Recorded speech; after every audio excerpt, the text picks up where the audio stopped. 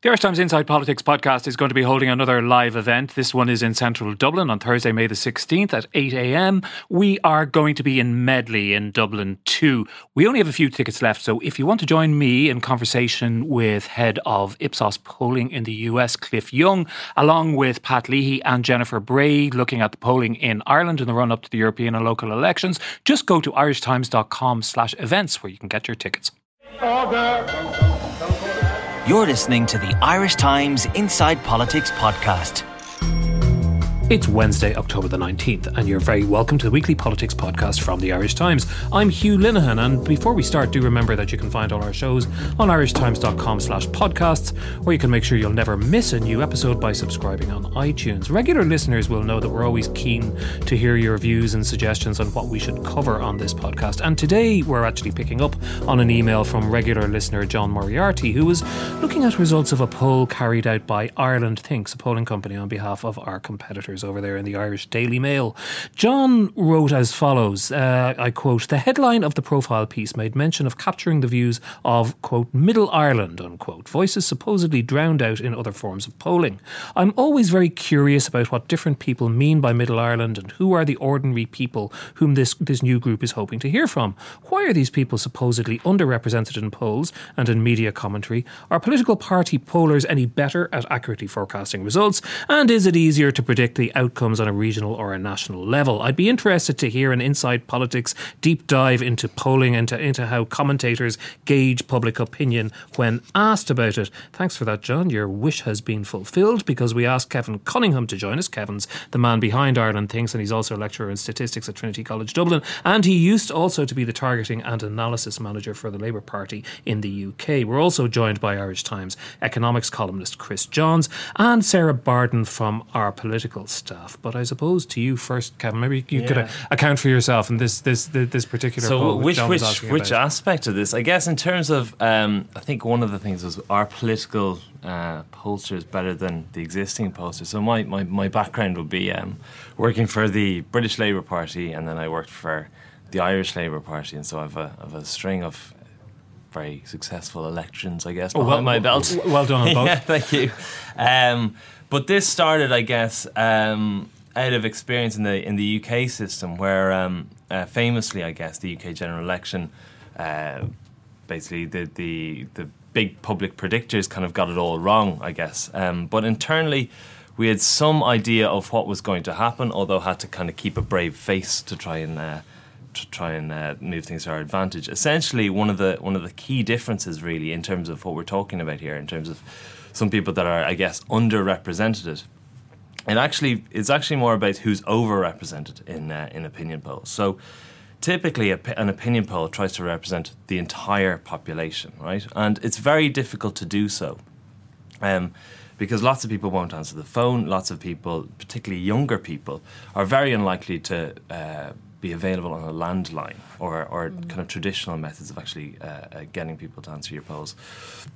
So typically when a pollster tries to find the right number of young people as befits the population, they tend to find the young people who are very, very engaged. And they'll all say that they're definitely going to turn out and vote, and they'll all say that they're going to vote a certain way, typically much more liberal or Labour, in this case as in the UK.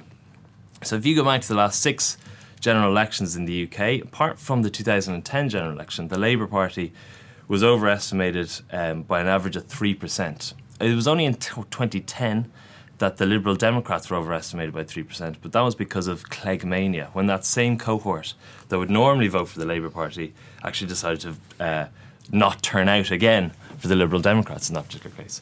So what we're doing is we're trying to, rather than trying to estimate the entire population... Just to jump on you, one question with that. Sorry. Were the people who you weren't reaching, those younger demographics who weren't politically engaged or weren't liberal left, were they to the right of centre, or were they just people who don't vote at all? The people that you're not reaching are typically people that don't vote. Now, the reason why you end up with this distortion is because you end up weighting up the people that do respond. So you get all these young people say they're definitely going to vote. So they all say that they're going to vote. So when you add them into your sample, add them into your total population, you have this effective expected turnout of young voters of maybe 60 and 70%, which we know doesn't happen. You end up equivalently they end up kind of being overrepresented in the polls. And in relative terms, they're opposite, they're polar opposite, which typically is older voters tend to be underrepresented. How do you mitigate against a problem like that? So what we do is instead of trying to fit our basically weight our population to the entire instead of trying to sample so that we're trying to estimate the overall population, we just go to the voters, which is much easier to get because they're much more likely to turn out. So we know we make estimates of what types of people are going to turn out, and unfortunately in my case in 2015 it's amazingly consistent. So in our 2015 election strategy, we basically tried to break this idea of young people not voting. Unfortunately, even though we knocked on twice as many doors as any election previously, and had a person in Ed Miliband, although was not popular with the general population, was quite popular with younger people.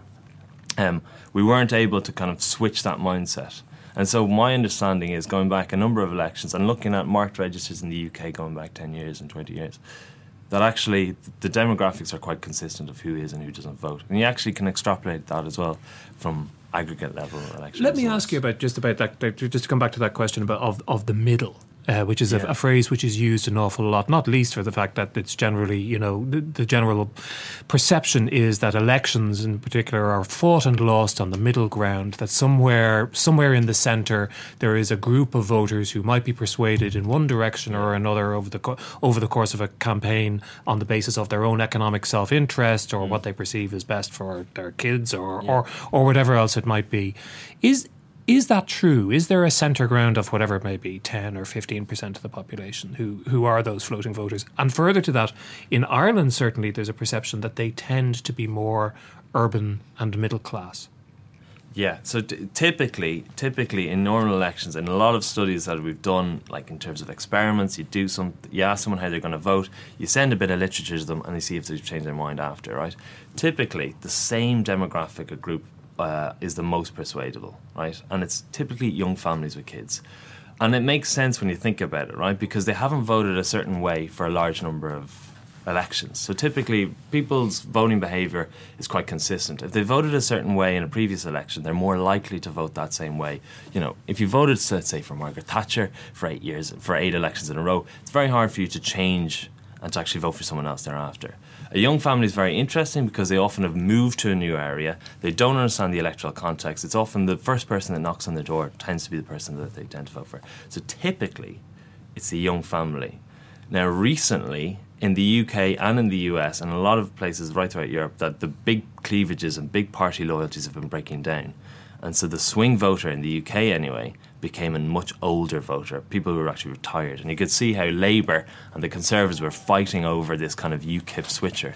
This mass group of people had moved from Labour to UKIP on both sides, and Labour were coming out with these, although I tried to stop it, this kind of controls on immigration mug and all sorts of stuff to try and appeal to those groups. And that's very interesting. We'll come back to Brexit in a minute, and the way perhaps that some of these older ideas about how these things work, might be changing. But Sarah, I mean, this particular concept of the squeeze middle, which emerged first in the UK, various attempts to define it in Ireland. Owen Harris was running around for years talking about the coping class, which is basically just another version of the same thing. It's basically the kind of people who Kevin is talking about, isn't it? Because it's people within a certain income brackets who are probably at a point of highest pressure in terms of their outgoings, high mortgages, small children, all that kind of stuff, running around, 80 hours a week trying to juggle lots of things.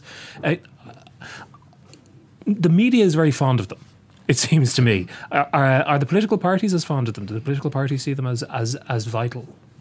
I think I suppose to reference what you were saying there, I mean, people like you and I are fond of using the term squeeze middle, but they're very hard to define who the actual squeeze middle is.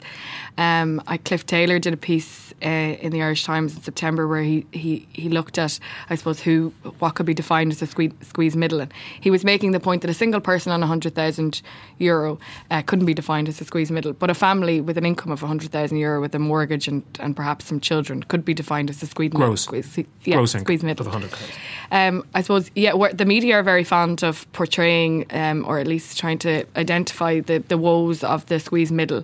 For the political parties, it's not so much a priority because the squeeze middle, albeit the ones that seem to be, having the biggest strain on them, don't necessarily vote, and they don't necessarily appeal to political parties, as we've seen in the last budget. Political parties prioritised the woes and the plights of older people, knowing that in return, when the next election comes, those people will vote. The squeeze middle, whoever they are, I would identify them probably as younger single people in their sort of late 20s, early 30s, and then younger families who have been crippled with mortgages, childcare costs, and crippling universal social charge. So I think it's very hard to define, but for political parties it doesn't seem like much of a priority because they're not easily identifiable. They don't vote, and if they focus their attentions elsewhere on people like older people, they know that they'll see the benefits in due course. Chris, what's the economic perspective on this? Or is there one? Is this all just stuff that we make up to fill pages and all of the above? The squeeze middle actually is a globally used term. It's used in the States as much as it's used in the UK and here, and it's been defined in different ways. It's often, from an economic perspective, defined in terms of the income distribution. Who are these people and how much do they earn? Michael Noonan, for example, has defined the squeeze middle in the Doyle as any household earning in gross terms between 30 and 70,000 a year. That's a very large group of people. One third of households in Ireland gross less than 27,000 a year. One third gross more than 59,000 a year. So the middle, in terms of pure numbers, statistics, is the households who earn between 27 and 59,000. That's one third of Irish households. The average household earning figure, taking into account absolutely everything, obviously mostly wages, but also things like interest, dividends, to the extent that anybody has those sorts of things, and crucially social transfers. The average is 50,000 per household. The median, which is a different statistical concept and a better one in this particular case, is 40,000 euros a year. So half the households in Ireland earn less than 40,000 a year, half the households in Ireland earn more than 40,000 a year, but most of them are congregated one third of them are congregated between 27 and 59. Mr. Noonan's 30 to 70 would encompass even more than that. That's probably getting up for about half of the population.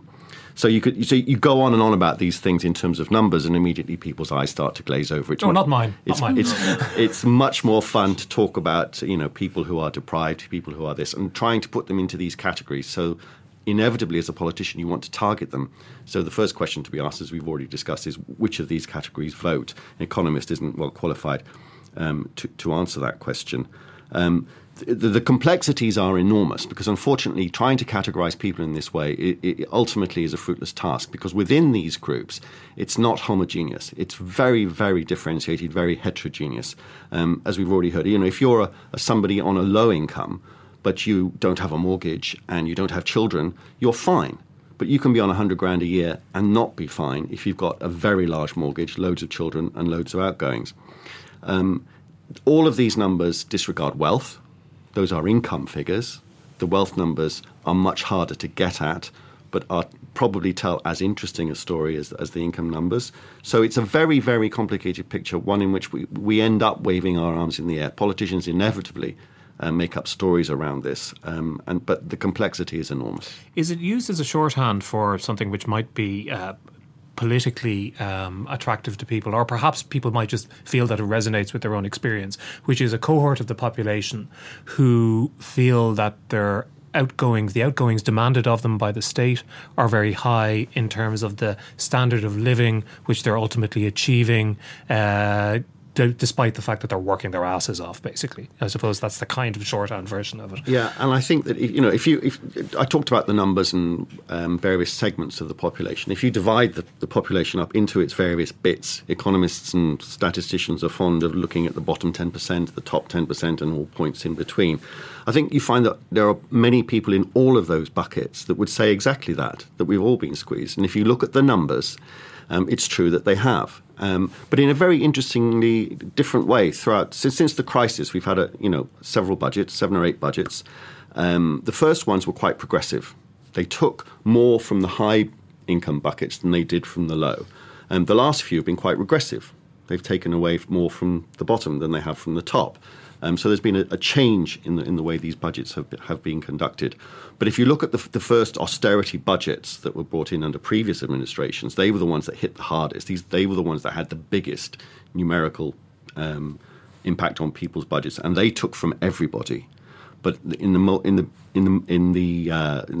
first 2 or 3 budgets, it was the top 10% income earners. And you might say, of course, that was wholly appropriate, but that's what happened early on. The big hit was to everybody, but the biggest hit was to the high income earners. So in a sense, the answer to your question is everybody feels squeezed. And I suppose the other part of it is that 2 particular criticisms of the Irish taxation system are, number one, that it's far too complex, but number 2, that it hits people at average earnings much harder and faster than is the case in some other countries. And both points are true. All tax systems everywhere are ridiculously complicated, and the case for simplifying them is true here as it is anywhere else. I mean, it's not a particularly Irish phenomenon, but the shape of the tax curve in Ireland is pretty different here. As you say, we have a number of very peculiar, almost unique features. The number of people who don't pay any income tax is very high. It's over a third. The rate at which you start paying the higher rate is way too low, most economists would argue. And it is a very narrow tax base. This is something that is increasing with every budget now. The hated USC was mentioned. And this is an emotional reason. The USC is a brilliant tax. It's a fabulous tax from an economist's perspective. There's nothing wrong with it at all. It's progressive. The more you earn, the more you pay. Everybody pays it. So, to the extent that we are all in this together, it's a good idea. It simply replaced other tax. There were health levies and youth levies and God knows what else that all used to exist that nobody used to complain very much about, or at least not nearly as much as we do about the USC. So it's become very emotional. And from a political perspective, you're absolutely right. It's the most progressive form of taxation in this country. But from a political perspective, it's become the hated universal social charge. Yes. And it's on its introduction, it was labelled as a temporary measure for the financial crisis. And so now that the financial crisis is over, the government have focused their efforts on abolishing the universal social charge, when every economist, and indeed economists within the Department of Finance, are advising against doing it. It so. is unambiguously a bad thing to do from an economist's perspective, but politically we know why they are doing it. It's become the austerity tax. And so it's very hard to, I remember in the Labour Party in Ireland, it's very hard to try and construct something to get rid of aspects of it, to help the squeezed people, if not the middle, without introducing something that's actually regressive. If you get rid of any part of the USC, it's very hard to do so in a progressive manner. Is the USC, I'm going to insult a lot of people here now by suggesting that the USC is so hated because it's just so simple to understand and therefore it's visible, and that people just aren't bright enough or don't concern themselves enough with looking at their paychecks and understanding that other elements of the tax code, for example, not adjusting bands for inflation and various other things like that, actually have far more effect than USC's. Yeah, well, I mean, I think your point is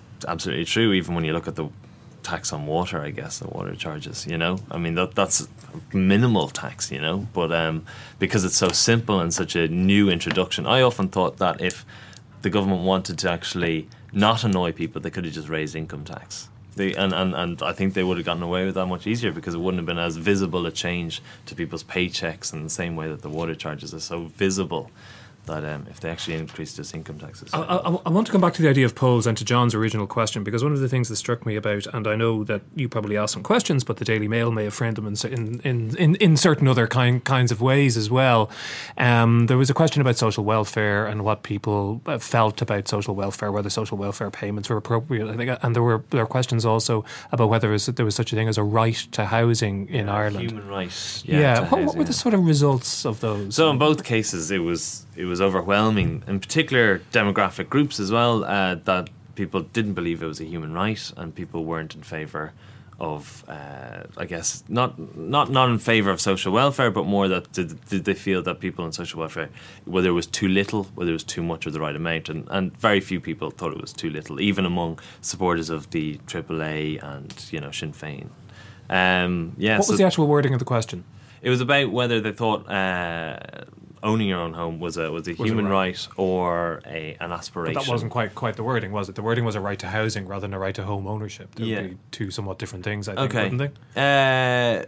Right to owning your own home. I can't off the top of my head. I think it was a right to housing. Yeah. So. I mean, I don't know if I don't really think the question was that leading. I think a lot of people have an understanding of this whole debate about whether housing is a human right or not. And I think what was interesting, even from a progressive point of view, that if we are to have a progressive housing policy in relation to people that might potentially be unemployed, I think there's a certain demographic group, those who have mortgages and are massively in negative equity, that they need to be brought in and they need to be told that this is actually okay, we're going to look after you guys as well. Because you could see in the demographics quite unusually that people who are over 65 and the younger people were more in favour of this idea of a human right, much more so than the people in the middle sort of demographics, sort of typically between 40 and 50 and actually 30 and 40, who were probably felt hard done by because of, I guess, the enormous cost of housing. Well, I suppose, yeah, and Sarah, I have some experience of doing that in other contexts, on radio shows and on the dreaded internet sometimes as well, that sometimes when issues come up of social protection, of helping people who are right at the bottom of society, whether it be with housing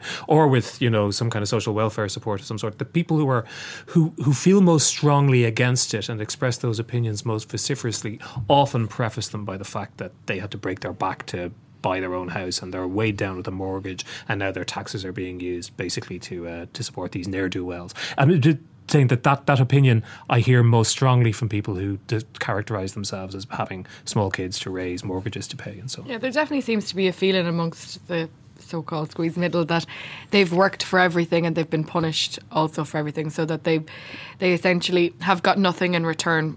Which doesn't necessarily take account of what Chris was talking about, that there are various social transfers, which people in that situation also can. Yeah, but I suppose it's what you came back to. It's to come back to your earlier question. It's a sort of simplistic way of looking at things. As you mentioned, the universal social charge is easy to understand. Water charges are also easy to understand. To get into the complexities of the other sort of form of income tax is a little bit more difficult. So it's easier to hate the universal social charge, even though it may be a more progressive tax. It's easier for you to say, well, I was told in 2011 this was only an emergency tax and now it's still crippling my pay form, and the introduction of water charges and so forth. I mean, they're all quite, I suppose, simplistic ways of looking at things, and there definitely seems to be an opinion or an attitude towards those who are relying solely on social welfare, that people who are working hard and being crippled with mortgages and so forth, that they are subsidising the people who are on social welfare.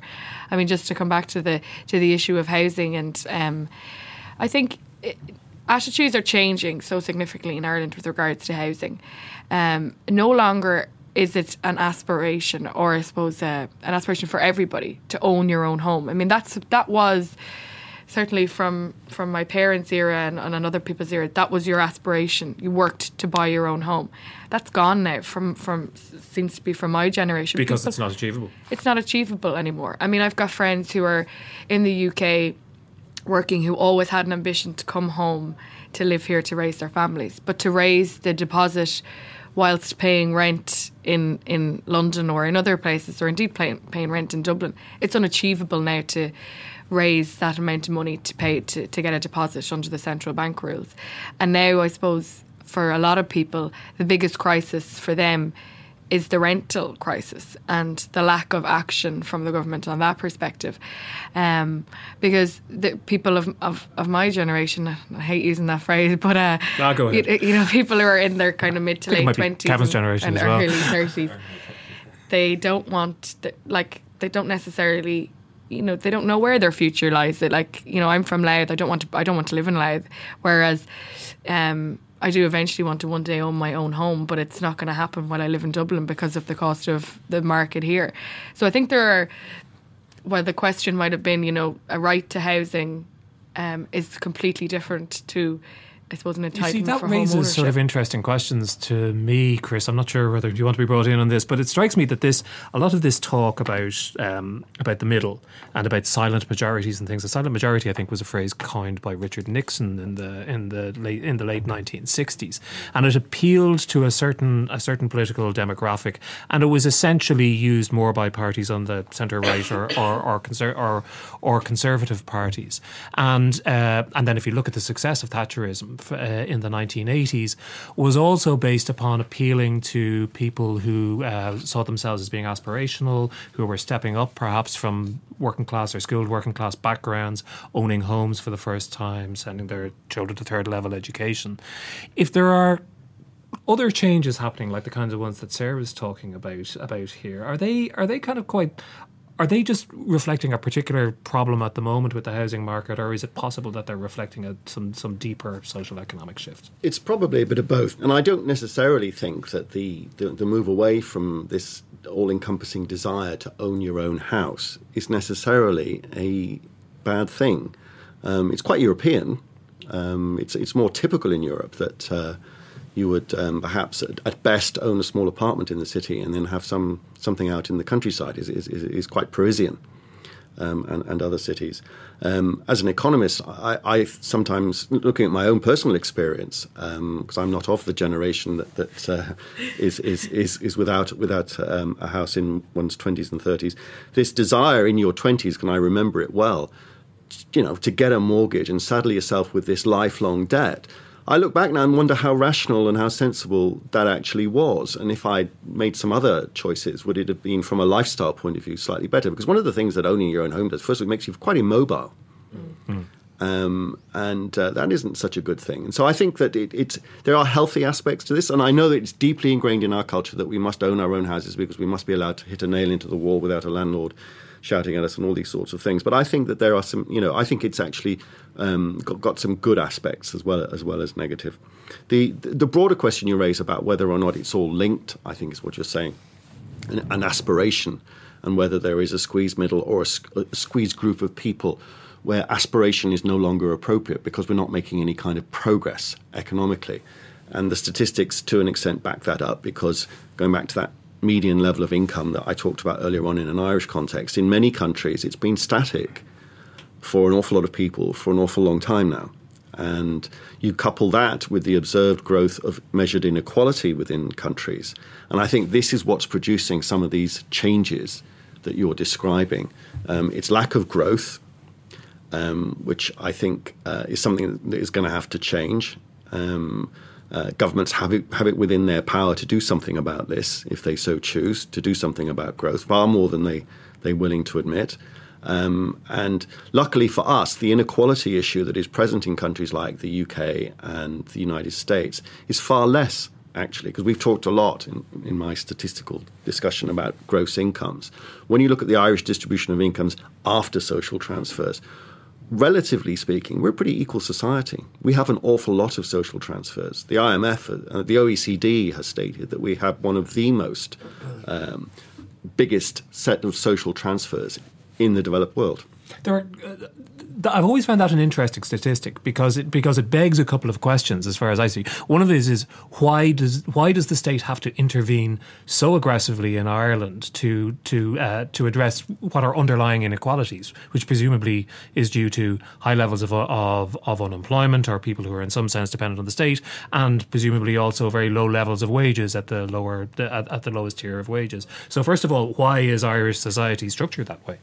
It's not that different to other places. It's not that we have to do these transfers. It's just that historically we have chosen politically to do these transfers. So it's not that the underlying inequality is worse, that we have to do more to do it. It's just that we address it. No, we're probably towards the more unequal scale of things, in that we look like a UK or US income distribution type country, very, very broadly speaking. But we're not an outlier by any stretch of the imagination when it comes to our pre-tax, pre-distribution incomes.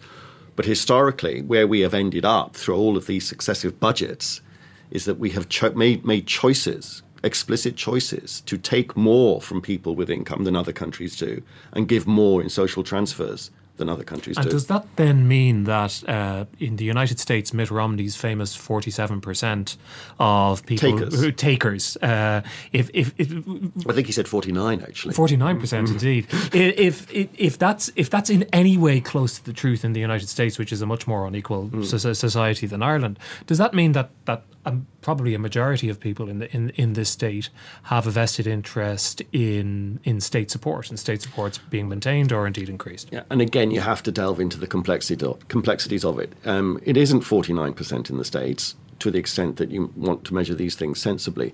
But if you look at the two big social transfer programs in the States, they are essentially to do with Medicare, Medicaid, and Social Security, which is their equivalent of our state pension system.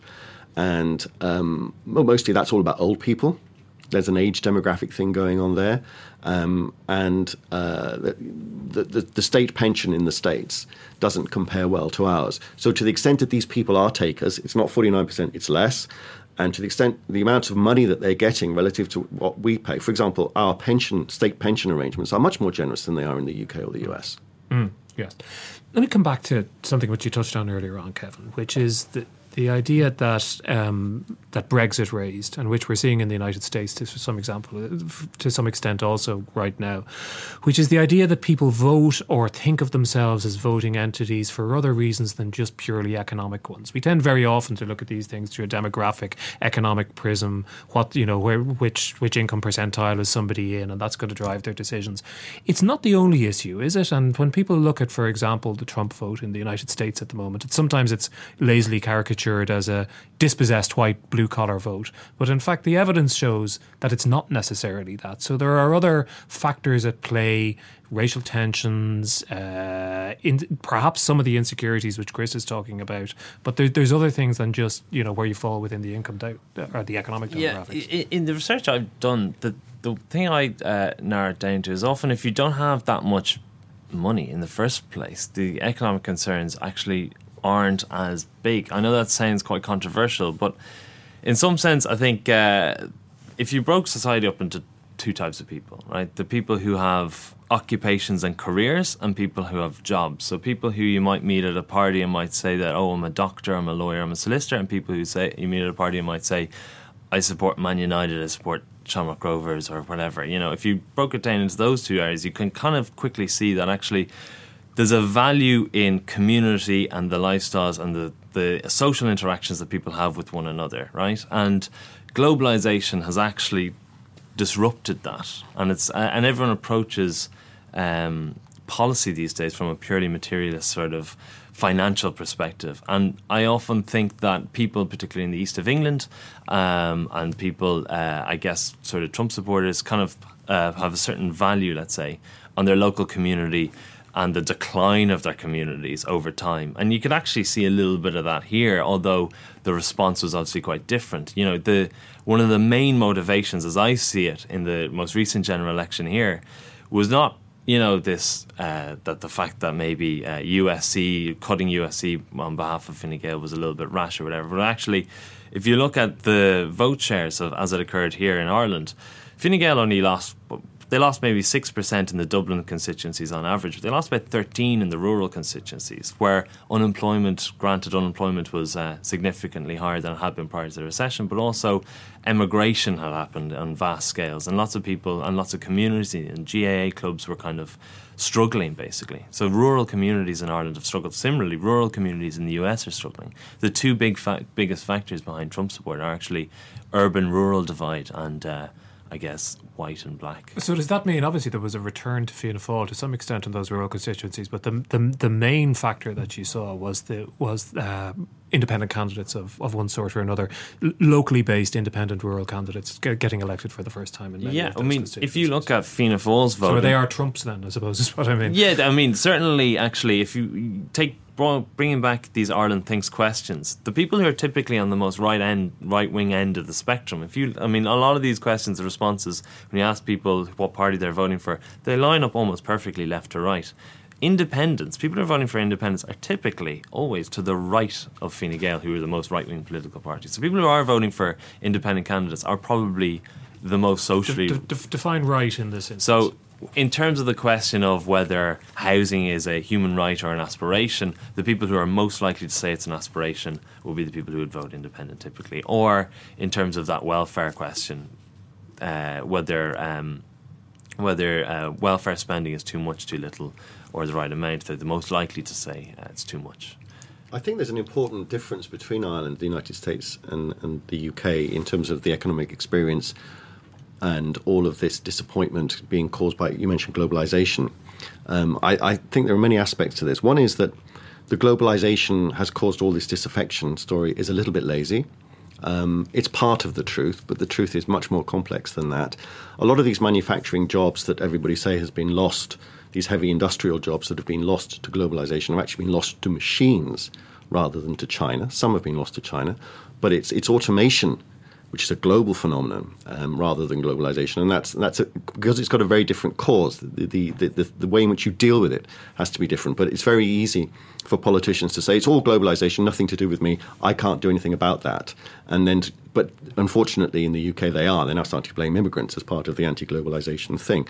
So you do need to be very careful. We've been quite lucky here because to the extent that it is either globalization losing jobs to China or, as I would argue, as much losing them to machines, to automation, we've not had a big industrial base from which we've had to lose those jobs. So that disaffection, these communities in the northeast of England, in South Wales, an area that I know where the mines all closed, all that sort of thing, to a large extent we haven't had to deal with. So our disaffection is, if to the extent that we have it, is somewhat different to the UK and the US. Let me ask you then, Kevin, about that, because your experience with Labour in particular, and Chris mentioned immigration, and I've seen the argument made in the United States that some of the reaction, some of the nativist reaction, as it's characterised for Trump, for example, is a direct result of the fact that the number of the proportion of the population in the United States right now who were not born in the United States is at its highest level since the 1920s, when you had the last wave of kind of American nativism. So that there's a direct correlation between those two things. And obviously within that there are certain kinds of ironies or paradoxes, which is that the highest vote for nativists tend to be in areas where there aren't actually high numbers of immigrants. But there does seem to be an underlying correlation between the two. And the same was the case surely in the United Kingdom with Brexit as well, that migration has some kind of an impact on the way people think about their identity and how they express that when they come to vote. Yeah, I guess in the UK that the area of the UKIP were doing incredibly well was in around East Anglia, and kind of in the eastern region, typically where they'd have a lot of kind of, I guess, cotton picking type, very high, a lot of manual labour, where there was a lot more Eastern European migrants moving there. So there is some relationship between the prevalence of migration and this sort of sentiment. Yeah. But does migration also, as well as whatever its economic impact may be, and it may well have an impact on some people. Yeah. It's seen as it's also seen as a symbol of a society which is changing in the way that people don't want to see it change. No, it's a visible expression. It's a visible thing. Although coming back to Chris' point about technology, it's probably in most cases just technology that's changing things. Not just in terms of the jobs that people are losing to technology, but also the way society's been structured. I mean, everyone is no longer relying on their neighbour for various different things, but now we can rely entirely on our little smartphone for a lot of things that we kind of do in life, and so we're becoming far more individualist. And so these sorts of communities and the strength that they would often have relied on is kind of weakening, I guess, as well. Sarah, I do wonder, kind of should wrap it up pretty soon, but I just wonder about the Fine Gael manifesto, and indeed the whole Fine Gael approach to the last election was clearly intended to target this amorphous, ill-defined, hard to put your finger on group of people who focus groups and research and their consultations, I gather, with the Tory party in the United Kingdom had told them would respond well to a certain set of proposals. And that did not happen. And we actually have now ended up through the complicated processes of the Oireachtas with a government which has actually swung ultimately quite far in the other direction. So what does that tell us about the Irish electorate and these particular impulses in Ireland? Well, I would argue that the Irish electorate is somewhat unique in a sense that similar to what Chris and Kevin have been talking about in the UK and the US, there is rarely in Ireland, voters rarely look at the national picture. They rarely look at the national economic situation. Often it comes down to what have you done for me and what can you do for me. I think in Irish politics, the fact that politicians are so heavily relied upon for distribution of medical cards to fix a pothole in a road, you don't see that in other countries. And often when it comes down to voting, that's the sort of things that reflect their voting arrangements. So, as Kevin mentioned, in the last general election, rural Ireland sort of turned their back somewhat on Fine Gael and went back to Fianna Fáil and somewhat to the independent candidates. That solely came down to a perception that they had been neglected by the government because of the catchline of Fine Gael, let's keep the recovery going. They told everybody there was a recovery, so if people hadn't felt it, they were asking, why haven't I felt it? Why hasn't Fine Gael let me feel this recovery? When in truth, there was a recovery in economics, but it hadn't been reflected, or certainly hadn't been felt by everybody in the population. But the more that Fine Gael spoke about a so-called recovery, the more that people expected it to be returned to their pocket. And so when it wasn't, rural Ireland looked towards Fianna Fáil, whose election manifesto was rather simple: a fair Ireland for all. And it just shows you, I suppose, Fine Gael's attempt to shove this recovery down people's throats made voters turn their back on them. Yeah, I think one of the really interesting things I've seen in some of the analysis on this by Michael Marsh in particular was that when you compare unemployment levels from the height of the recession down to basically the election as it happened in 2016, rural areas, every region kind of benefited pretty much the same. Like the fall in unemployment was pretty much parallel across all the regions, right? But the only difference was while the recovery was fairly equal, it was the recession which created massive inequalities that hadn't been there before. So before the recession occurred, almost every region in Ireland had pretty much the same very low level of unemployment. But when the recession occurred, we created these massive disparities. And then when the country started to recover, those disparities were maintained. Every region benefited. They benefited in a kind of a parallel way. They kind of benefited the same amount. So we created certain differences between the regions, and those differences are still exist now. And that's why when you look at a lot of the work, a lot of the stuff that you're saying exactly is absolutely borne out in all the stats, that people's perception of how the recovery has occurred is very different, and that dictated who they voted for. And in particular, people in rural Ireland didn't benefit to the same extent because their frame of reference. I mean, that's an interesting point from both of you, and I hesitate to disagree with two such esteemed commentators. But I'm always a bit suspicious, Chris, when people say Ireland is unique and Ireland is different and Ireland is somehow, that's led us down some pretty, wrong roads in the past. Is it really? It's just a small, average Western European country. Yeah, to an extent, yes. There are some different characteristics, and it wasn't an Irishman that said that all politics are local. Sure. Well, he was an Irish American, actually. So, on that note, we'll leave it there. Thanks very much indeed to Chris, Kevin, and Sarah for joining us today. And that's it for this edition of Inside Politics. Thanks to our guests, Kevin Cunningham, Chris Johns and Sarah Barden. Thanks again to John Moriarty for coming up with the idea for this week's show. But thanks also to our producer, John Casey, and engineer, JJ Vernon. And remember, you can mail me with good ideas at hlinehan@irishtimes.com, or you can find me on Twitter at @hlinehan. But until the next time, goodbye and thanks very much indeed for listening.